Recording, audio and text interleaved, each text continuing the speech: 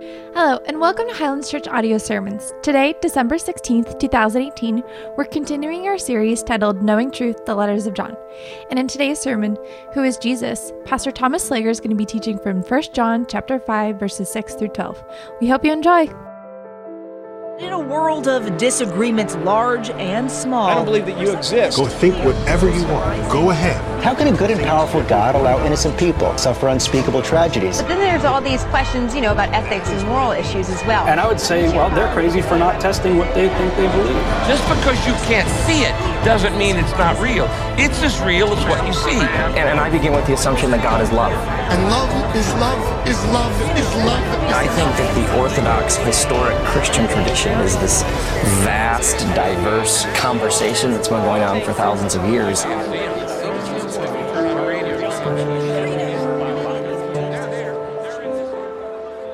I hope you had a wonderful week. I had a wonderful week. I was able to get out on Friday and play some golf.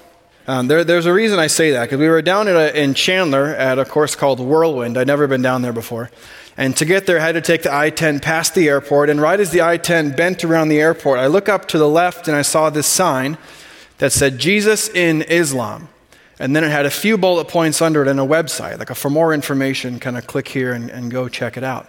I'd never seen that sign before, and I was very intrigued because the last 2 weeks in studying this passage, I've been asking the question, who is Jesus? So to see that right up on a billboard up there of Jesus in Islam was fascinating to me. And this is what it said. It said, Jesus in Islam, born to Virgin Mary, supported by Holy Spirit, and then something else I couldn't read because I'm trying to be a smart driver, and drove right past it. And then there was a website underneath it. So I start looking up in this question of who is Jesus? And I've been doing this the last couple weeks and just seeing who Jesus is in different cultures and who people in different religions think that Jesus is, or even who Christians claim Jesus is. And you think we all settle on that, but there's some pretty wacky theology out there pertaining to who Jesus really is. So I'm asking that question, who is Jesus, of our text this morning, because this morning in John chapter 5, verses 6 through 12, that's the topic. Who is Jesus? The first thing we're going to see, John's going to confront some false testimony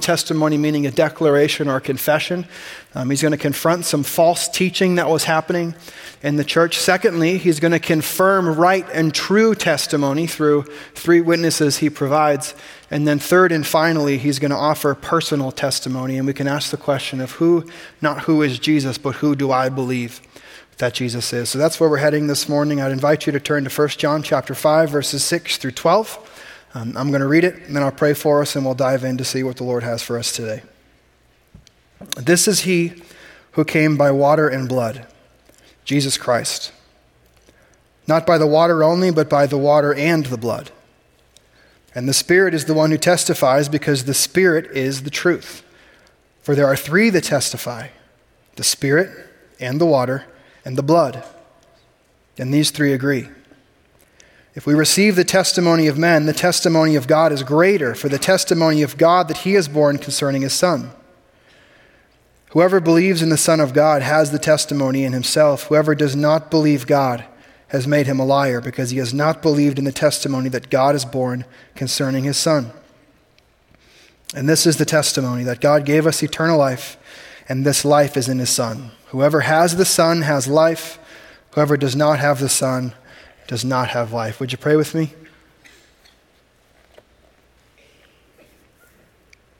God, though it's my voice that's been heard, we recognize this morning it's your word that's been spoken.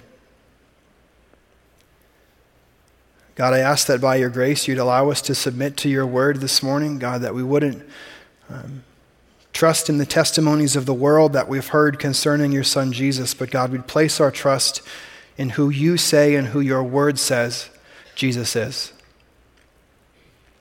God, would you open our minds this morning so we can understand the things in the scriptures? I ask that you'd soften hearts of those who are here in attendance today, whose heart has been hardened towards you. God, whether that's through just being jaded by knowing some bad Christians,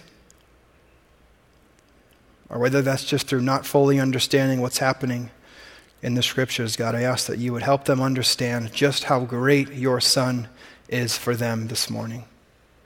God, thank you for this time. We ask you that it would glorify your name and your name alone, and we pray all these things in Christ's name. And all God's people said, amen. 1 John chapter 5, verses 6 through 12. If you don't have a Bible, there should be a Bible around you somewhere, or you could download a Bible app on your phone real quick and type it all in, and it'll help you find where we're at.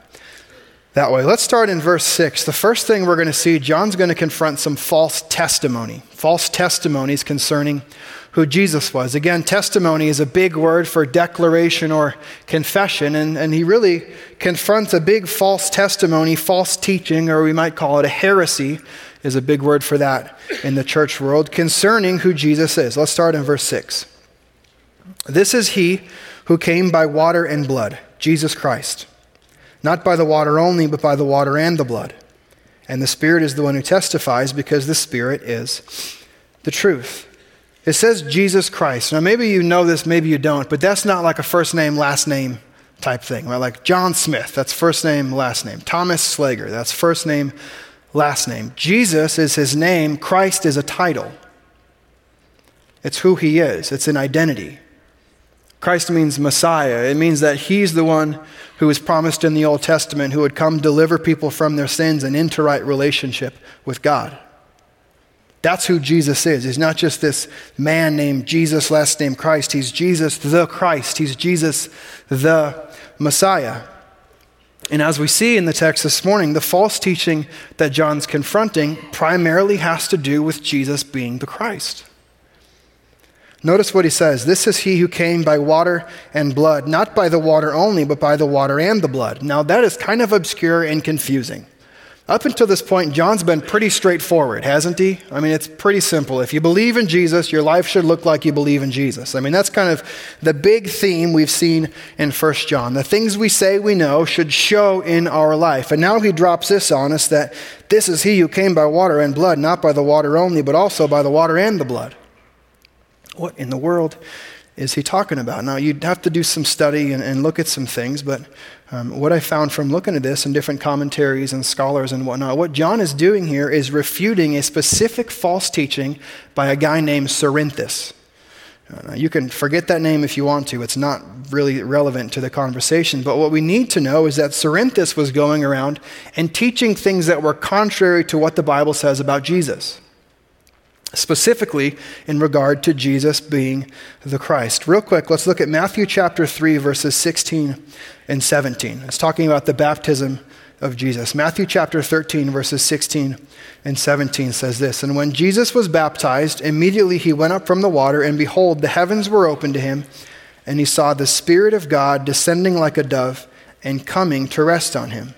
And behold, a voice from heaven said, 'This is my beloved Son, with whom I am well pleased.'" Now, why am I looking at this? See, Cerinthus taught that the moment the Spirit of God came and rested on Jesus, Jesus took on the Christ, or Jesus became the Christ. That up until that moment, he was just a normal man. See, Cerinthus taught that Jesus wasn't born of a Virgin Mary. He was just born the traditional way. So you can have that conversation with your kids later. I ain't going to do it.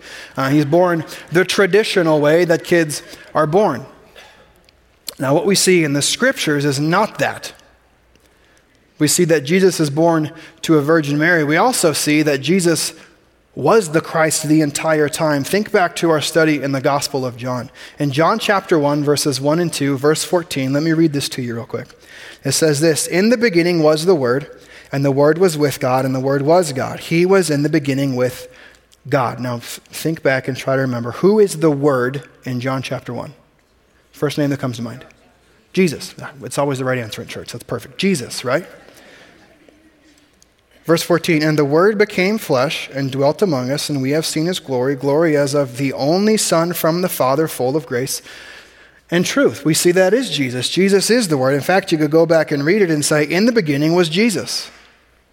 And Jesus was with God, and Jesus was God. He was in the beginning with God." Now that sounds very different from the teaching of Cerinthus. Cerinthus taught that Jesus was just a normal natural man that God sent the Christ to rest upon and then took him away shortly before the crucifixion. When that happened, we're not really sure, according to Cerinthus, just at some point in there. But it's a common false teaching of the time, because what we see in Scripture is that Jesus always was the Christ. Jesus will always be the Christ. He always has been, always will be, and it was the whole time. And when you think about false teaching, this false teaching of Cerinthus might be a very specific one, but false teachings about Jesus have been around since Jesus. These are nothing new. In fact, if you Google the question, who is Jesus, you're going to find a lot of different ideas about who people think Jesus is. I did that this week and found all these different video testimony things of these man on the street interviews. Maybe you've seen something like this on like the Late Show type of stuff where they're walking around on the street and just asking random people the question. This is the question: who is Jesus? Now, some people just blah, and they walk away. They don't even want to engage, don't even want to talk about it. Other people gladly offer their opinion. Other people stand like their opinion is fact. And I want to read to you just kind of a synopsis of all of the different things I learned this week of who people think that Jesus is when they're asked the question, who is Jesus? Some people say he's just a historical figure. Some say he was a wise teacher. Others believe he was one who practiced magic and led people astray.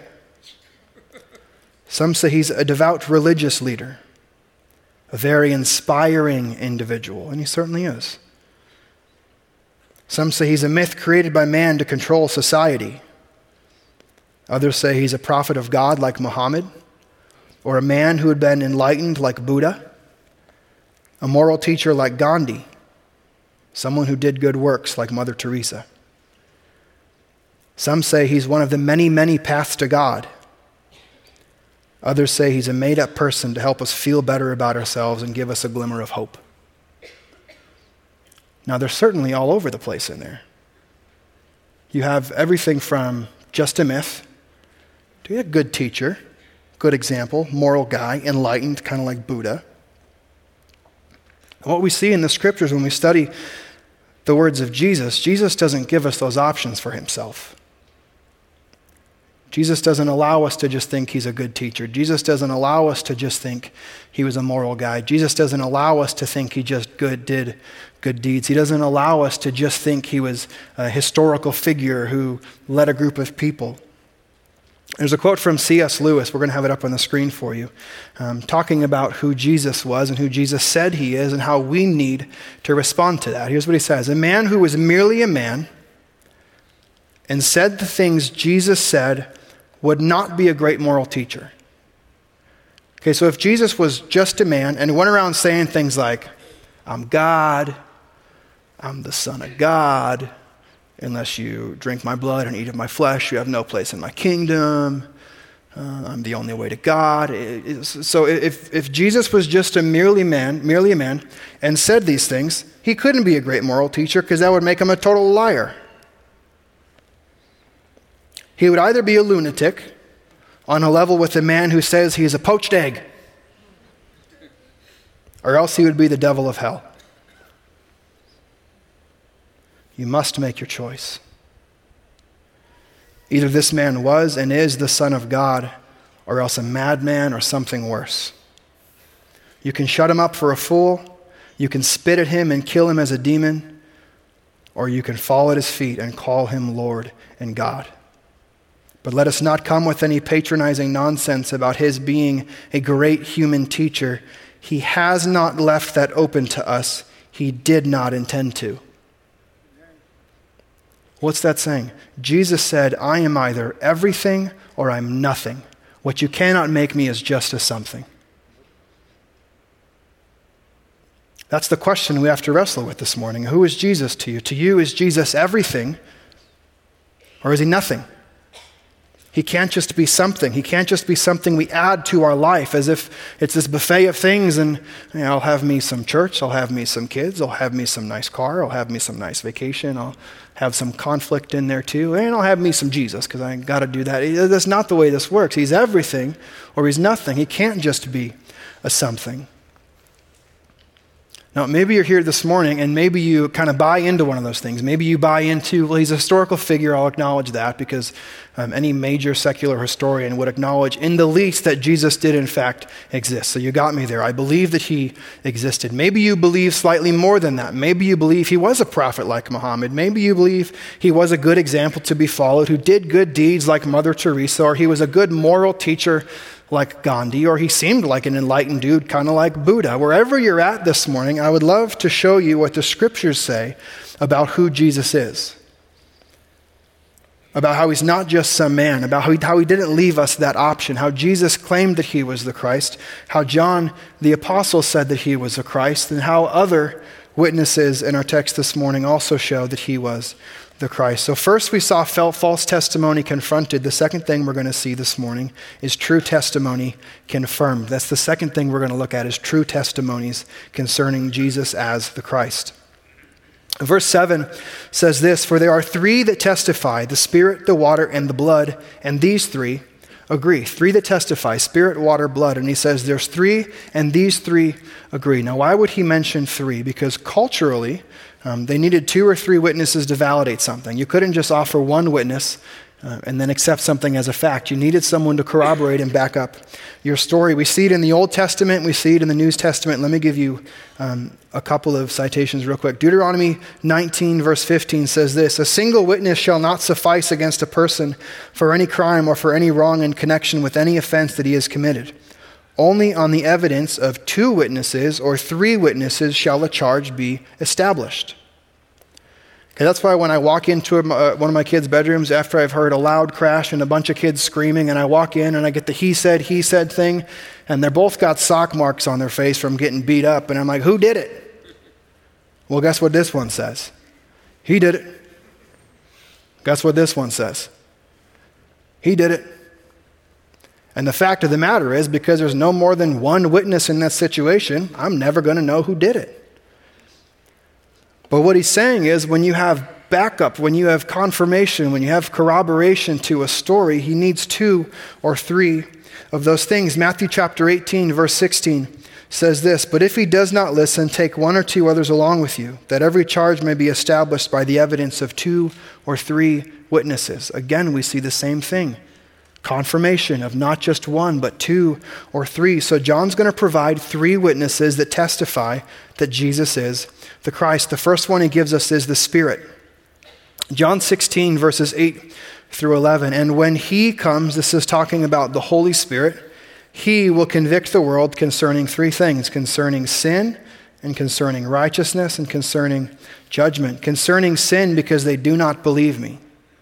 In other words, concerning sin, that Jesus is the only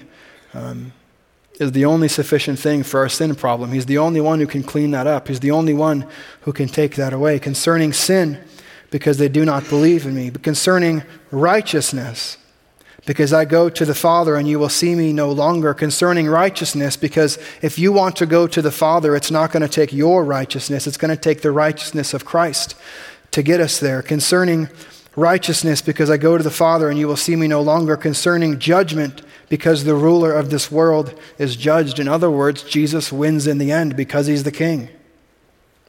Because he's the Messiah, because he is the Christ. We see the Spirit testify that Jesus is the Christ. That's the first witness. The second witness he provides, he says it's the water. It's the waters of baptism.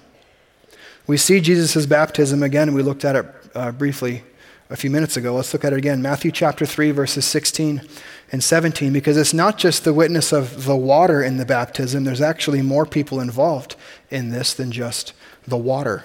And when Jesus was baptized, this is passive. So Jesus didn't baptize himself, right? You never been to a self-baptism? Those don't happen. All right, I baptize me in the name of the Father, the Son, right? Like, that doesn't work like that. Someone baptizes you. So someone's clearly here baptizing Jesus. And who was the one who baptized Jesus? It was John the Baptizer.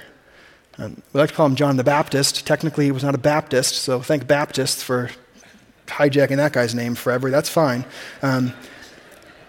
John the Baptizer, just so it's more clear, John the Baptizer baptized Jesus. Immediately he went up from the water. So this is the witness John is going to provide, this whole situation of his water baptism. And behold, the heavens were opened up to him, and he saw the Spirit of God. This is the second witness in this story. We have the baptism, which is John the Baptist doing it. We also have the Spirit of God testifying that Jesus is the Christ, descending like a dove and coming to rest on him. And behold, a voice from heaven, this is the voice of God the Father, saying, "This is my beloved Son, with whom I am Well, please, there's 3 different testimonies in here, 3 different witnesses. We have John the Baptist, we have the Spirit of God, which we already covered, and also God the Father.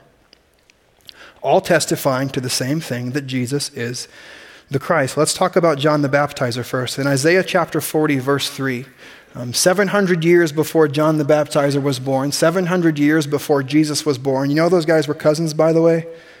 John the Baptizer and Jesus. There's this prophecy in Isaiah chapter 40, verse 3, that John claims for himself. It says this, "A voice cries, in the wilderness, prepare the way of the Lord. Make straight in the desert a highway for our God." Something greater is coming. Be looking forward. Something in the future is coming for us. Make way, prepare a way for the Lord. Make straight in the desert a highway for our God. And then John the Baptizer comes on the scene. In John chapter 1, verse 23, he says this, "I am the voice of one crying out in the wilderness, make straight the way of the Lord, as the prophet Isaiah said." John says that thing Isaiah said 700 years ago about a prophet is coming who's going to make way for the Lord. That's me. Jesus in Matthew 11 actually confirms that John the Baptist was the last prophet to show up just before Jesus' birth. John 1, 32 and 34, this is John the Baptizer talking about the baptism of Jesus. "And John bore witness, I saw the Spirit descend from heaven like a dove, and it remained on him. I myself did not know him, but he who sent me to baptize with water said to me, 'He on whom you see the Spirit descend and remain, this is he who baptizes with the Holy Spirit. And I have seen and have borne witness that this is the Son of God.'" He's another witness. Jesus is the Christ. He's not just some guy. He's not just this son who was born naturally to Mary and Joseph. He truly was the Son of God. That's the second witness he provides. He provided the Spirit, then he provided the water. The third witness he provides, he says, is the blood. It's the crucifixion, the sacrifice of Jesus. Again, John the Baptist in John chapter 1, verse 29, he says this, "The next day he saw Jesus coming toward him and said, 'Behold, the Lamb of God who takes away the sins of the world.'" I love this word, behold, because we don't use it a whole lot. Right? When my kids want to show me something, if Jude builds some Legos, he doesn't come into my room at 5:30 in the morning and say, "Dad, behold." No, what he says is he pokes me and he pulls on my shirt and says, "Dad, check it out, check it out, check it out." See, behold is like a stop what you're doing, drop everything, pay attention, focus. So John's walking with his followers. He's done all this work to gain people to follow him, to make way for the Lord, and they're with him and they're walking, and he sees Jesus off in the distance, and what does he say? Stop what you're doing, drop everything, fix your eyes, focus. Behold, there is the Lamb of God who takes away the sins of the world. There is the one who will spill his blood for us. There is the one who will be the ultimate sacrifice for our sins, and he will take away the sins of the world. In Hebrews chapter 10, the author of Hebrews, I'd invite you to turn there. Go left real quick. Hebrews chapter 10. If you're trying to find it, go left pretty slow and you'll hit it pretty quick. Hebrews chapter 10, verses 1 through 18. I'm not going to cover all of them. I just want to skim through and talk about this witness of the blood and the sacrifice and how Jesus is the Lamb of God who takes away the sins of the world. Hebrews chapter 10, starting in verse 1, says this, "For since the law," that's the Old Testament, all the commandments, everything, "since the law has but a shadow of the good things to come instead of the true form of these realities, it can never," it being the law can never, "by the same sacrifices that are continually offered every year, make perfect those who draw near." Now there's a lot of commas in that statement. Now we can take some of the things out, remove the deals, and here's what this little verse says. The law can never make perfect those who live it up and abide by it. It wasn't meant for that. You cannot do everything the Old Testament says and somehow just be made righteous. It doesn't work like that. It's not just about doing all of the right things. It's about believing the right things about the Son of God. Verse 2, "Otherwise, they would not have ceased to be offered. Would they not have ceased to be offered, since the worshipers, having once been cleansed, would no longer have any consciousness of sins? Verse 3, but in these sacrifices there is a reminder of sins every single year. What does that mean? It means when people went to the temple to make the sacrifices for their sins, what they were basically doing is killing something to remind them of how wretched they are. The very next verse says, for it is impossible for the blood of bulls and goats to take away sins. People didn't go to temple in the Old Testament and sacrifice things to take away their sins. They went to the temple and sacrificed things to remind themselves that every time they've sinned, there's a consequence for their actions. That every time they sin, something has to die. That every time they sin, something has to pay the consequences for those sins. Think back to the Garden of Eden, the first sin. God says, enjoy yourself, live it up. Says they were naked and unashamed. They had all the rules. Everything was fine. And they said, here's the one thing you can't do. Don't eat, don't touch that tree. Don't eat it. Don't do nothing with it. They broke the rules. They ate from the tree. What happened shortly after that? You know something died immediately? It says they were covered with leaves and animal skins. The first sin. Something died. All throughout the Old Testament. You sin, you sin, you sin, you sin. Something has to pay the consequence for those sins. There has to be a sacrifice. So that whole law, that entire Old Testament, that entire sacrificial system, John's walking with his followers and says, behold, this is the Lamb of God who takes away the sins of the world. Behold, this is the Messiah. Behold, this is the Christ. This is not just some guy. This is not just some prophet. This is not just some teacher. This is not just some moral example. This is the Christ, the Messiah, the one who will take away the sins of the world. That's the third witness that he gives us in this passage, is the witness of the blood. Go back to 1 John chapter 5. Continue in verse 9. It says, if we receive the testimony of men, the testimony of God is greater. If you're going to believe what other people say about Jesus in regard to what the Bible says, that's great. But he says the testimony of God is even greater than that. For this is the testimony of God, that he is born concerning his Son, that his Son is in fact the Christ. Whoever believes in the Son of God has the testimony in himself. Whoever does not believe God has made him a liar, because he has not believed in the testimony that God has borne concerning his Son. If you don't believe who God says about his Son, then you're calling God a liar. Think about it like this. If I were to tell you, my son Elijah, for whatever reason, hates cheese. Don't know why. Hates cheese. Unless it's mac and cheese or grilled cheese. So unless it's like the main ingredient, he wants nothing to do with it. Not sure why. If you were to come to me and you said, no, you're wrong about that. He'll eat cheese on everything. Like, are you calling me a liar? Who do you think knows his son better, me or you? I do. He's my kid. My son Jude, if you were to come to me and say, Thomas, did you know your son Jude's favorite football team is the Steelers? Well, that's good. Two of you. Amen. Preach it. Best sermon ever. I would tell you, you're a liar. No one likes the Steelers. Just kidding. That was a joke. That was a joke. That was good. I'd say, no, actually, I know my son, and my son's favorite football team is the Cardinals. I know that about my kid. If you were to come to me and say, Thomas, did you know your daughter Audrey's favorite color is camouflage? I would say, I'm praying that becomes her favorite color. However, I know for a fact her favorite color is pink. I know my kid. It's the same thing happening with the Father here. The Father says, Jesus is the Christ. He's my son. He's my kid. I know who he is. He is the Messiah. And if you say, no, he was just a good teacher, then you're calling God out. You're saying God's a liar. You're saying that you know God's kid better than God knows his kid. That's the second thing that we see in this passage. We see true testimony. The third thing that we see is personal testimony. John is going to wrap it up for us nice and tight and simplify everything we've been talking about. We've seen false testimony confronted, and then we've seen true testimony confirmed. Now we'll see personal testimony confessed.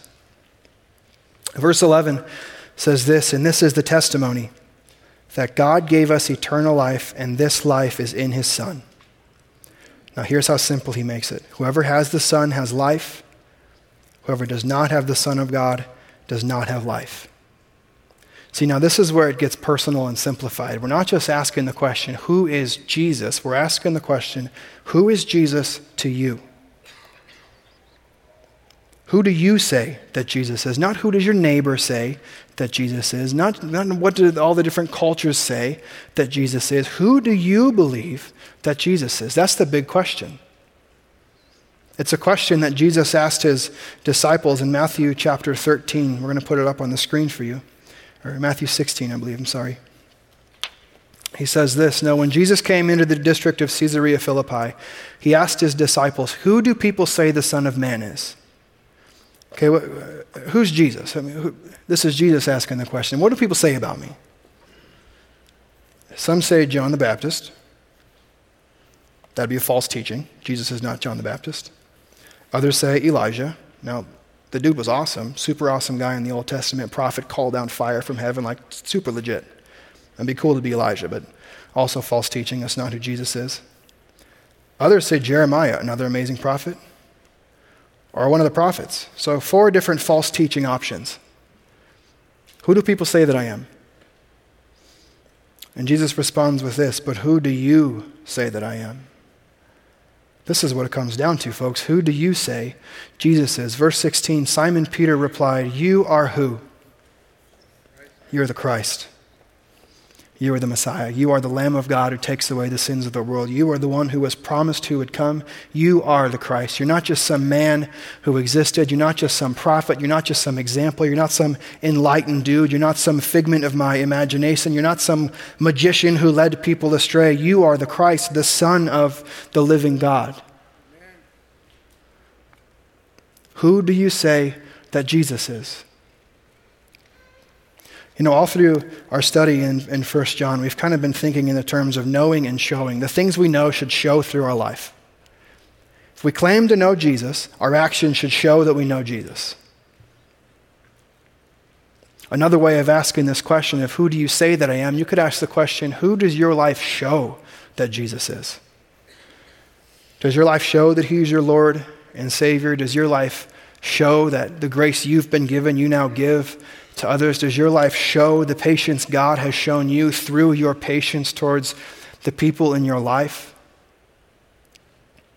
Does who you claim Jesus to be show up in your marriage? Does who you claim Jesus to be show up in your parenting? Does who you claim Jesus to be show up in your workplace? Does who you claim Jesus to be show up in your home? We could go like this for days. Does he show up? Does who you say you know he is show in your life? Who do you say Jesus is and who do you show him to be, especially this time of year? It's Christmas after all, isn't it? What does your life say about Jesus during this time of the year? Kind of going along with the trend of culture of just celebrating celebration for no reason?